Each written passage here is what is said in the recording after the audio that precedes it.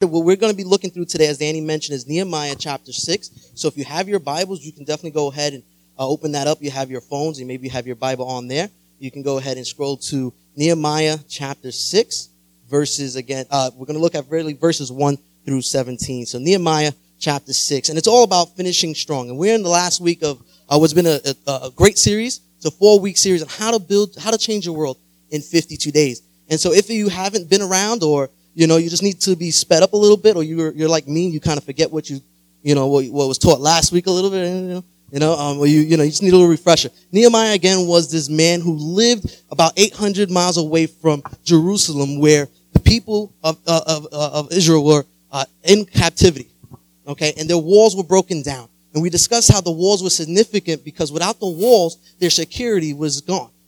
Right? And so we looked at their security being gone. Not only was there security, that allowed not only wild animals and so forth to come on in and to do whatever they want in the community, in the town, but also allowed for their enemies to come on in at any time they want to again, go ahead and abuse and to use the people. And so this was a very serious security threat. Not only a security thing, but it was, we said, an embarrassment to the people, right? Here they are serving the true God, but yet they're in ruins. Their city, their wall is in ruins. And so this was an embarrassment to the people. And so Nehemiah's brother goes over and travels to Nehemiah, who, again, was not in Jerusalem, but 800 miles away, serving as a cupbearer. And his brother comes over and he asks him, hey, so what's going on? How's things back home? And the brother tells him what? Things aren't good. The walls are down. Our people are in shame. We are in captivity. It is just not good. And so we saw that Nehemiah had a burden. And so Nehemiah takes this and he thinks and he prays, and a couple of days passes and he begins to have burden so strongly for the people. And he comes to the conclusion that if anyone's going to do something about this, why not me? All right. And so we're looking at this story of Nehemiah and how God gave him a divine burden. And what we're getting to today is kind of the good part of the story. All right. How many of you like movies or a really good book? Now, all movies and a good book, right, have kind of the same elements. You have this character that we all can identify with. Nehemiah, this praying man. Nehemiah, this strong man of God who has a divine passion. So we kind of can link, we can hold on to Nehemiah. We can say, yeah, that's someone that I want to relate to. I want to be someone who has a passion, who's driven, who's engaged, who knows where God is calling him, who has a specific purpose. And then you have in these good stories, you always have these enemies, these bad people, right? The bad guys. And we met some of our bad guys last week. Okay, we're going to look at them. They're going to come back again. But things are going to get a little bit tricky this week. All right, because now it's going to get nasty. How many of you guys like that part of the movie where things kind of get nasty, where now the murder plot is there, and the twist and the nasty lies and the rumors and evil schemes kind of creep in? We're going to look at that today, as Nehemiah is going to be right at the finish line of completing his task, but it's not quite done yet. And so we're going to look at that today. I want to dig right in with you guys. So Nehemiah chapter 6, verse 1.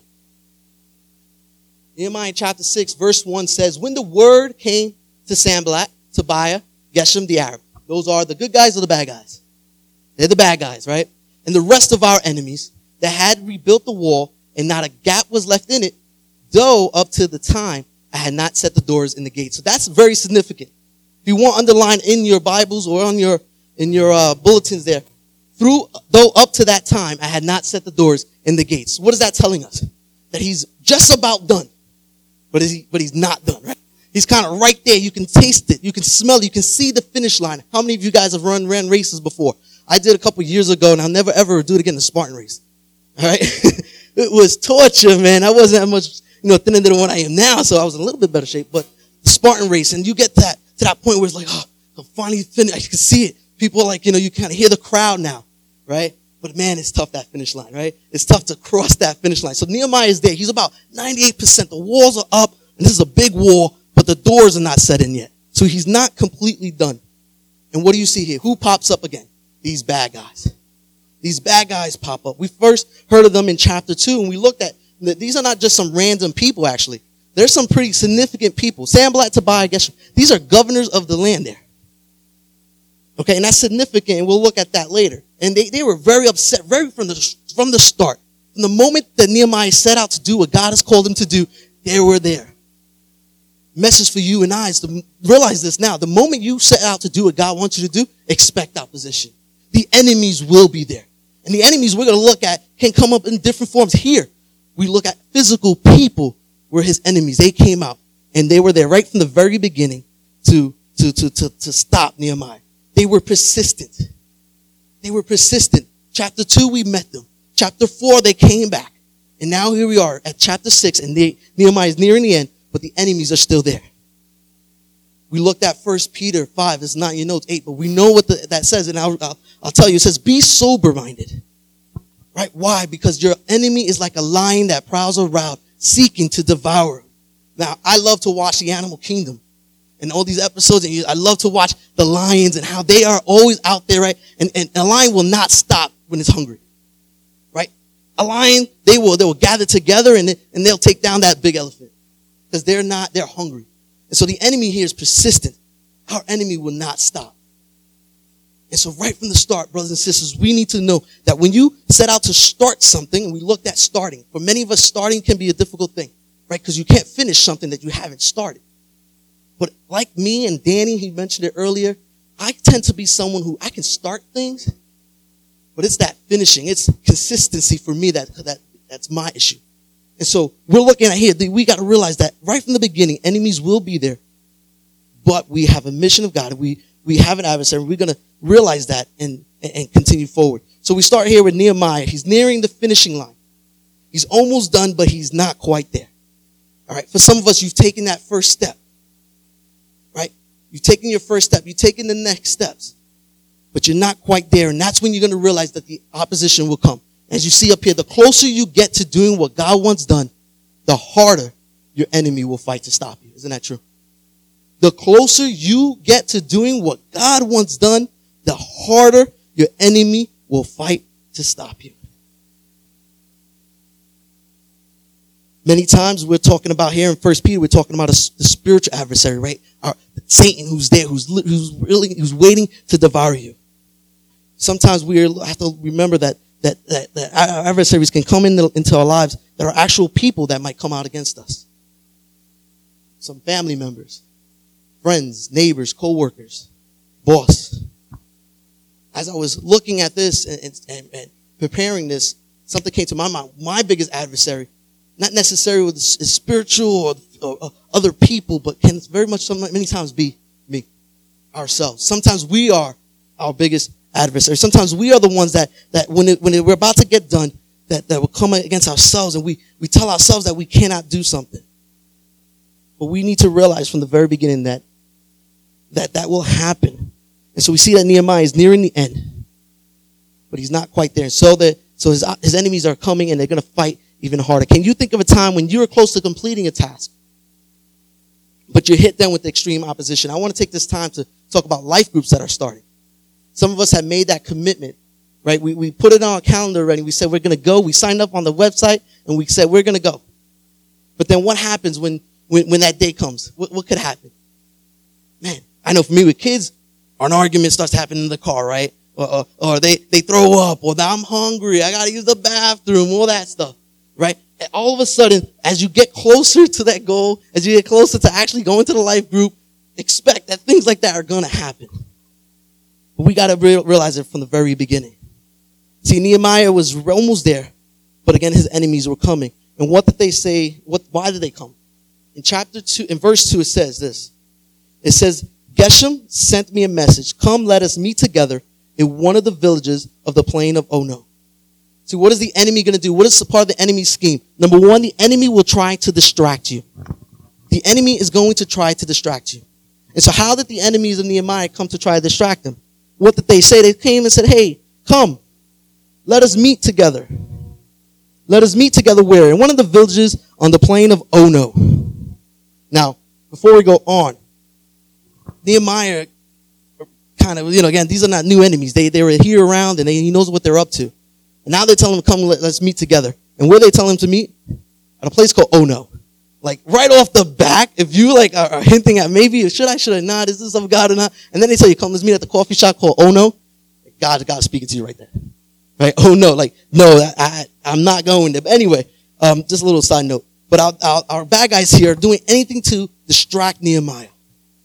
They want to distract him, and they want to call him to this place called Ono to meet together. Something about the geography of Ono. if you look up Ono, where Ono is, it's actually located in the northwestern corner of Judah, as far as from the safety of Jerusalem as possible without leaving the country. Why is this significant? If they're enemies and they're calling you to the very furthest part of the land, again, called Ono, probably not good news, right? They probably want to take you as far away from the people that will probably protect you as their leader so that they can do what? Bring harm to you. And that's exactly what Nehemiah realized right off the bat, that they were out to harm him. They were out, and some commentary said that they actually wanted to murder him. This was the murder plot here. They wanted him to come out to the land and distract him so that they can kill him right there. But I love it. I love that God's word kind of puts it out there and it says, come, let us meet together. This is so casual, right? Just so, no big deal. At the end of the day, too, I mean, aren't we supposed to gather with people and be communal and eat together and all that stuff that we talked about and all in? And so it kind of seems so very casual.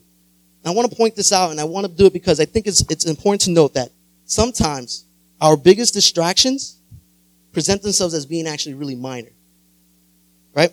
Sometimes it's the distractions that present themselves as being minor that really become our big distractions. So come, let us meet together. What's the big deal? Come. Seems like something, hey, why not? But Nehemiah realized right off the bat that can be something that will stop the work that God has called him to. For you and I, we have to realize that sometimes it's our minor distractions that really will bring us to complete stop of what God has called us to do. I like another TV show I usually watch a lot is Fixer Upper. Anyone familiar with the show? With Chip and Joanna?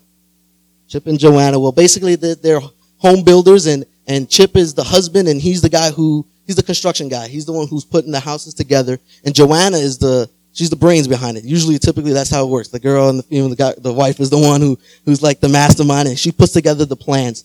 And Chip is the one who kind of puts it together. And so normally at every episode, they go to, after she has a plan, they'll go to a day to the antique shop. And at the antique shop, Joanna has the plans already. She has the vision. She knows where she's going. She knows how she wants the house to look. And so they're going with a specific purpose. And the purpose is to probably pick up, some type of, couches or light fixtures. And she knows what they're going for. And she'll always make the mistake, and this is obviously for television, but she'll always make the mistake of bringing Chip along with her. And now Chip, when he goes into this antique shop, he's all over the place. He's like picking up the chainsaw. He's picking up, ooh, look at this chair, honey. And he's swinging over here and always embarrassing her. Why do I bring that up?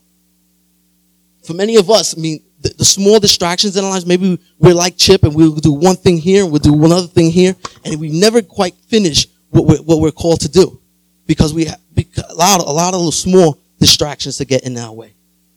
For some of us, what is another distraction? Facebook, right? You're starting your Bible plan, or you want to start your Bible plan, and you wake up in the morning. And for many of us, our phones, like me, is your alarm clock. And so you have it set right from the beginning. I'm going to read my Bible as soon as I wake up. And your alarm goes off, you pick up your phone, and where are you first? I check my wall, right? And so Facebook, what could be such a minor distraction, all of a sudden, time goes by, and you're not able to do your Bible plan at that time because you got to get ready for work. So what seems like those minor distractions become something really big. For some of us, it's sports. We compromise on going to church. We compromise on going to an event because a sporting event, our favorite team is playing. Now, this one is big, especially for leaders in the church. Sometimes it's church needs or ministry needs that become a distraction. See, our mission, and yesterday we had our all-in team night, and it was a great time. And the point of the all-in team night was to refocus ourselves. Why do we need to do this as a church? Because so many times we can get distracted even within church, even within the ministry needs. And we can become all over the place. We can start putting out fires here. There's so many needs within the church. But we got to refocus on what the mission is. And our mission is to lead people to become fully devoted followers of Christ. It is so easy to attend to the immediate thing, to attend to what needs to be put out, the fires that need to be put out. Whoever's making the most noise, right? We want to go to that. But we have to attend to what's truly important. So how do we counter this attack? Nehemiah, how did he counter this attack? Put this down in your notes. He says, I'm not coming down. Chapter 3, he says this. He says, so I sent messengers to them with this reply. I am carrying on a great project. I cannot go down. Why should the work stop while I leave it and go down to you. So he realizes that the point of why they're calling him to meet was to harm him. And so he sends this reply and he says, I am carrying on a great project and I cannot go down. Underline that, I cannot go down. Why should the work stop while I leave it and go down to you? Again, remember who he's talking to. These are big shots, right? This is Nehemiah's possible opportunity to finally get some recognition. The governors are calling him to meet one-on-one with them. But he knows what God has called him to do. He recognizes it right away. And he says, I'm carrying on too great of a project and I cannot go down. No one can stop you from obeying your God. Amen? No one can stop you from obeying your God. For all of us, we know that God has called us to become holy. God's will is for our sanctification. Just means that God wants us to grow, to be more like him. That's all that means. And I'm telling you right now, the enemy will do anything to stop you. But your response needs to be, I am not coming down. I am not coming down. Think of whatever it is today that you know God has placed in your heart to pursue. Think of it now. Think of the challenges that you have endured. Think of the challenges that might be coming your way. And make that decision now and say, I am not coming down. How do you combat the enemy's first scheme of trying to distract you? I am not coming down. I am not coming down. 4 times the enemy comes at him. 4 times. We know that in verse 4. 4 times they sent them the same message. And what does Nehemiah do? He gives them the same reply. I love that.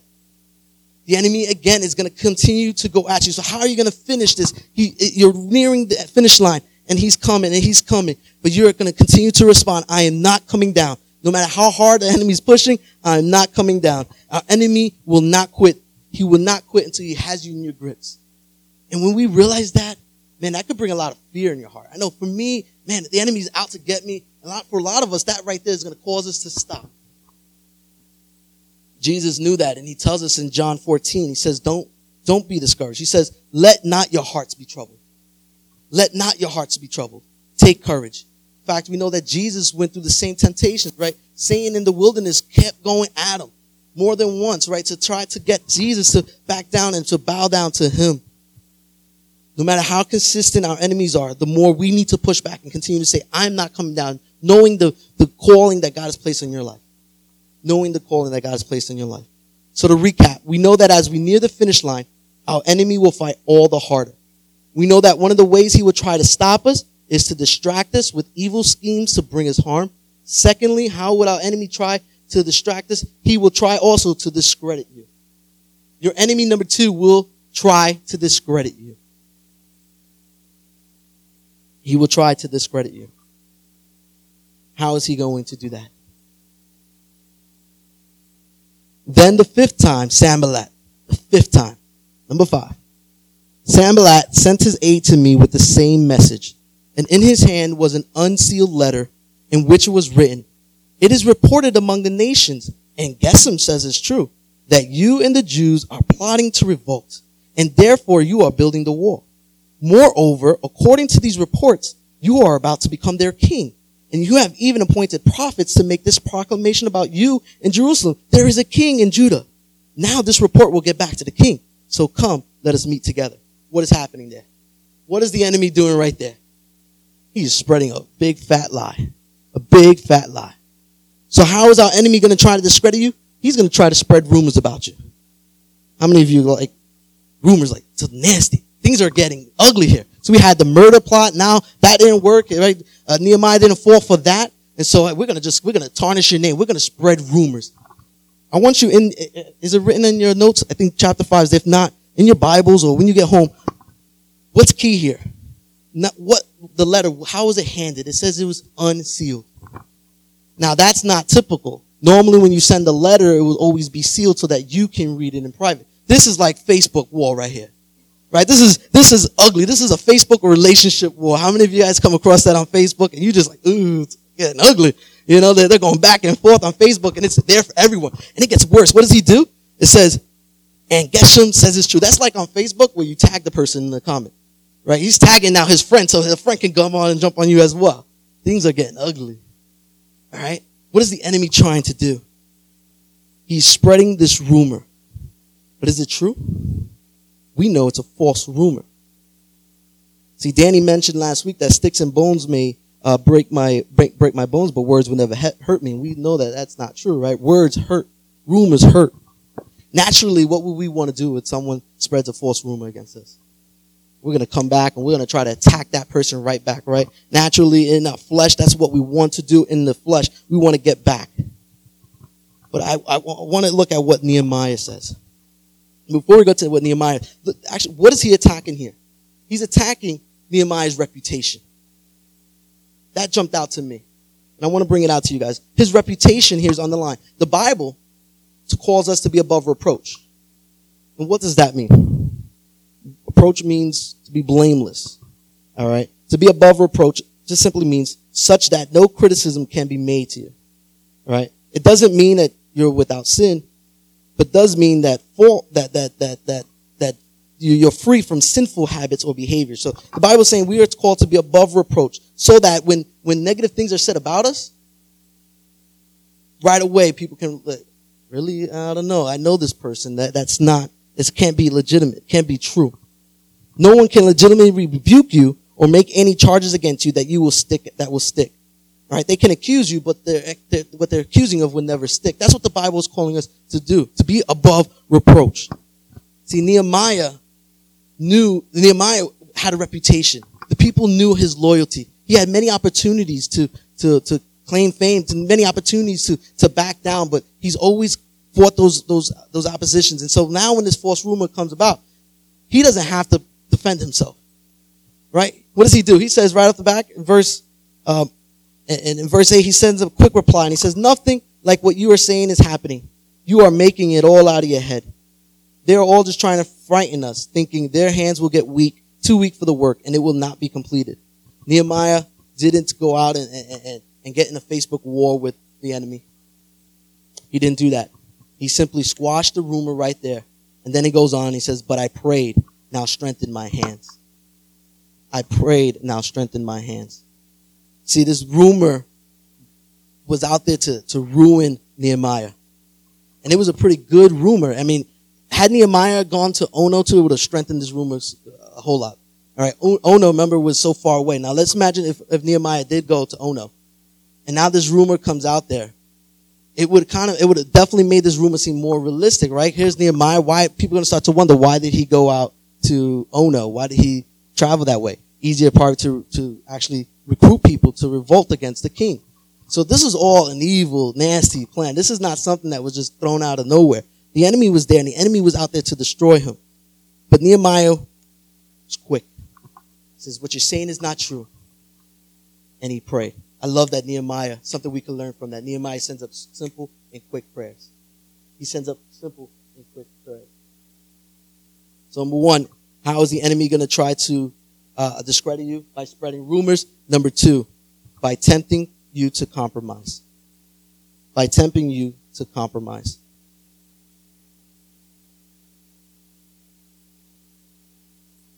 You guys got that? Let's go on in our story here. Nehemiah 6, chapter 10. On one day, I went to the house of Shemaiah, son of Delaiah.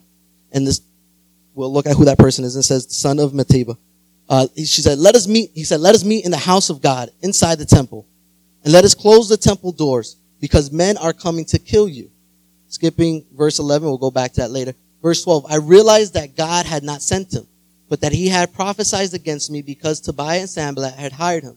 He had been hired to intimidate me so that I would commit a sin by doing this. And then they will give me a bad name to discredit me. The enemy will try to discredit you by spreading rumors and by tempting for you to compromise. How is this a compromise? Shemaiah is actually a supposed prophet.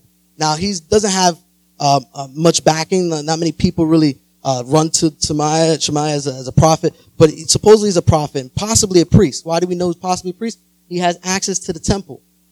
All right, so this is a man of God, supposedly a man of God, that's coming to Nehemiah and saying, hey, Nehemiah, they're coming to kill you at night. Come to the temple. Let's go there. Let's close the doors to the temple. This is important, brothers and sisters. See, this person was supposedly a man of God. But why did Nehemiah not fall for it? Looked at this in week 1. I'm going to bring it up again. Nehemiah had a divine burden, right? He knew what God has called him. He knew that God has spoken to him. He was a praying man. He was a praying man. Brothers and sisters, as you're nearing the finishing line, the more so that we should be praying. Never, ever lose that. Prayer and fasting. Prayer needs to be a priority in our lives. See, Nehemiah was a praying man. Nehemiah had such a deep burden, a relationship with God. He knew what the Father had called him to. And so even so, when a man of God came to him and told him to do something that he knew was wrong, right? Because the Bible told him so, that you can't go into the temple. Nehemiah knew right away. Why did he know that right away?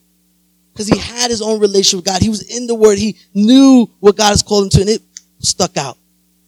You see, sometimes we're going to be challenged even by fellow brothers and sisters who might have good hearts, who might not, who's just there to harm us and tell us to do something that we know is against God's Word. We're not going to compromise ever as a church and as Christians to the Word of God. Amen?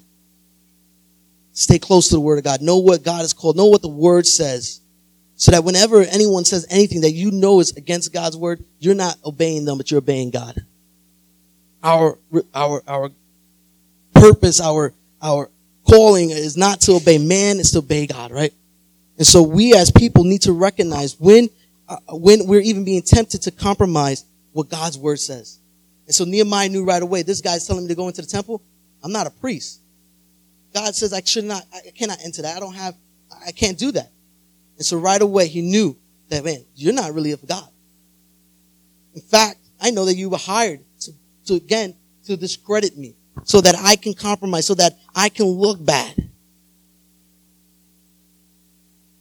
Nehemiah knew that work that God has called him to, and he knew God's word, and he knew what he was called to do. And so he would not fall for that. Brothers and sisters, let's not fall to being called to compromise against what God has called us to do. Not only that, Nehemiah says, I love that he says this. He says, the guy says, they're coming out to kill you. Right? Nehemiah says what in verse 11? You guys have that. Verse 11, he says, should a man like me run away? Or should one like me go into the temple to save his life? I will not go. Nehemiah didn't put his safety first, but he put what God has called him to do first. See, Nehemiah was the leader. How would it have looked if the leader went into hiding, right? How would that have looked to the people? Your leader, where is he? He's gone. He's hiding in the temple. Not a good look, right? If Danny one day shows up, we show up on a Sunday, and Danny's not here, it's like, where's Danny? I don't know. He got scared. He didn't want to show up to Easter Sunday service. He didn't know what to expect. And I'm up here, and you guys, that would discourage us. That would probably put a stop to it. I mean, hopefully, the possibility of the people of us giving up. If our leader has given up, if our leader's fearing for his life, shouldn't we do the same? We've been following him. See, Nehemiah knew right off the back that I know God has called me to do something. Now, God will protect me. See, God has called you to do something. God will provide for you. God is concerned about our well-being. All right, the priest here is bringing up safety, and they're going to kill you and so forth. You know, Nehemiah knew that, hey, listen, my God's going to protect me. My God is going to protect me. But he also understood this. He understood that while God doesn't want to bring us harm in our lives, our convenience, our safety, our comfort is not the primary will of God. In fact, we are called to pick up our cross. Right? We are called to lay down our lives. We are called to become strangers to this world. We are called to leave behind our own selfish ambitions. We are called to die to ourselves, to put others before ourselves, to love unlike the world has ever seen, to go down the path least traveled. That's all we're called to do. And so while Nehemiah was told they're going to kill you, come to safety, when we're doing God's work, there'll be many opportunities probably to say, hey, look out for yourself, something, know that things are not always going to be easy. But God has not called us to the easy task. We're called to spread the gospel. We're called to bring people to him. We're called to lay down our lives. And so we're going to respond as Nehemiah responded. He says, I will not go. Let our response be just as Nehemiah, I will not go. I am not giving up. I am not giving up. Don't compromise. Let your response be, I am not giving up. Stay focused on what God has called you. until you have completed the task or you know that God has called you to move on. Do not give up. Do not give up. Lastly, in the very end, we know that I love the way it ends. I'm not sure if we have it in there, but I'm going to read it. It's fine. I love that it ends with this. It says, when all our enemies, after Nehemiah did not compromise, he did not fall to the temptations, he did not fall for what the enemies were throwing at him. He says, when all our enemies heard about this in verse 16, all the surrounding nations were afraid and they lost their self-confidence. Because what? They realized that the work had been done with the help of our God. What we're doing is for something greater, for someone greater than ourselves. All the glory is given to not ourselves, but to the Lord. We don't give up because we know that Christ has bought us with a price. We don't give up because we know that the work that we've been called to do is part of God's great work of redeeming people to himself. We're ending our series in chapter 6 as Nehemiah builds the wall in 52 days. But if you go on and flip your Bible or scroll down, it goes on. Nehemiah is not done. All right, his next steps. God is now working not only just on the wall of in Jerusalem, but he's wants to work in the walls of our lives. And if you're here today, God wants to work in your life. He's calling you to a greater purpose. His desire is to redeem you and I, to bring us into a relationship with him. To bring us into a relationship with him. Brothers and sisters, we're going to finish strong because we know that Jesus has finished it. Jesus has paid the full price. Nehemiah's job did not end with the wall. It did not end with the temple, with all the sacrifices that are being restored. But he is pointing to Jesus. Jesus is our final atonement of our sins. Jesus has paid the full price. Jesus has. And I want to end with a prayer. Today is Palm Sunday. Happy Palm Sunday. How many of you guys seen all the people with all the palms and neatly decorated? I've never been able to do the cross thing. But I want to end with a prayer for Palm Sunday. And I think it's a good way to end actually this series. So if you can, close your eyes, bow your heads. I'm going to read this prayer. Father, on this Palm Sunday evening, we're overwhelmed with your humility, with your sovereignty, with your generosity. What other king could conquer war horses and warriors by riding the foal of a donkey? What other king could break the battle bow and the backbone of all warfare by the brokenness of the cross? What other king could ever replace all politics of tyranny and power with the dominion and reign of peace everywhere and forever? Only you, Lord Jesus, only you. What other king would offer his life and death for the redemption and restoration of rebels, of fools, and idolaters like us? What other king could possibly make prisoners of sin and death and waterless pits into prisoners of hope? Only you, Lord Jesus, only you. There is no other such king. Who is the King of glory? It is you, Lord Jesus, and only you. Who is the King of grace? It is you, Lord Jesus, and only you. Who is the King of kings and the Lord of lords? It is you, Lord Jesus, and only you. Father, this evening I join my brothers and sisters today in rejoicing greatly, for you have come to us righteous and victorious. Our hosannas are filled with the sobering and gladdening news of the Holy Week. Lead us now, Father, each day into a transforming gaze of your cross. Help us, Father. May your cross and your crown continue to free us from all other imprisonments, so that we may live as prisoners of hope and agents of redemption until the day you return to finish making all things new. May that day be soon. May that blessed day be real soon. So amen, Father. Amen. We pray in Jesus' name.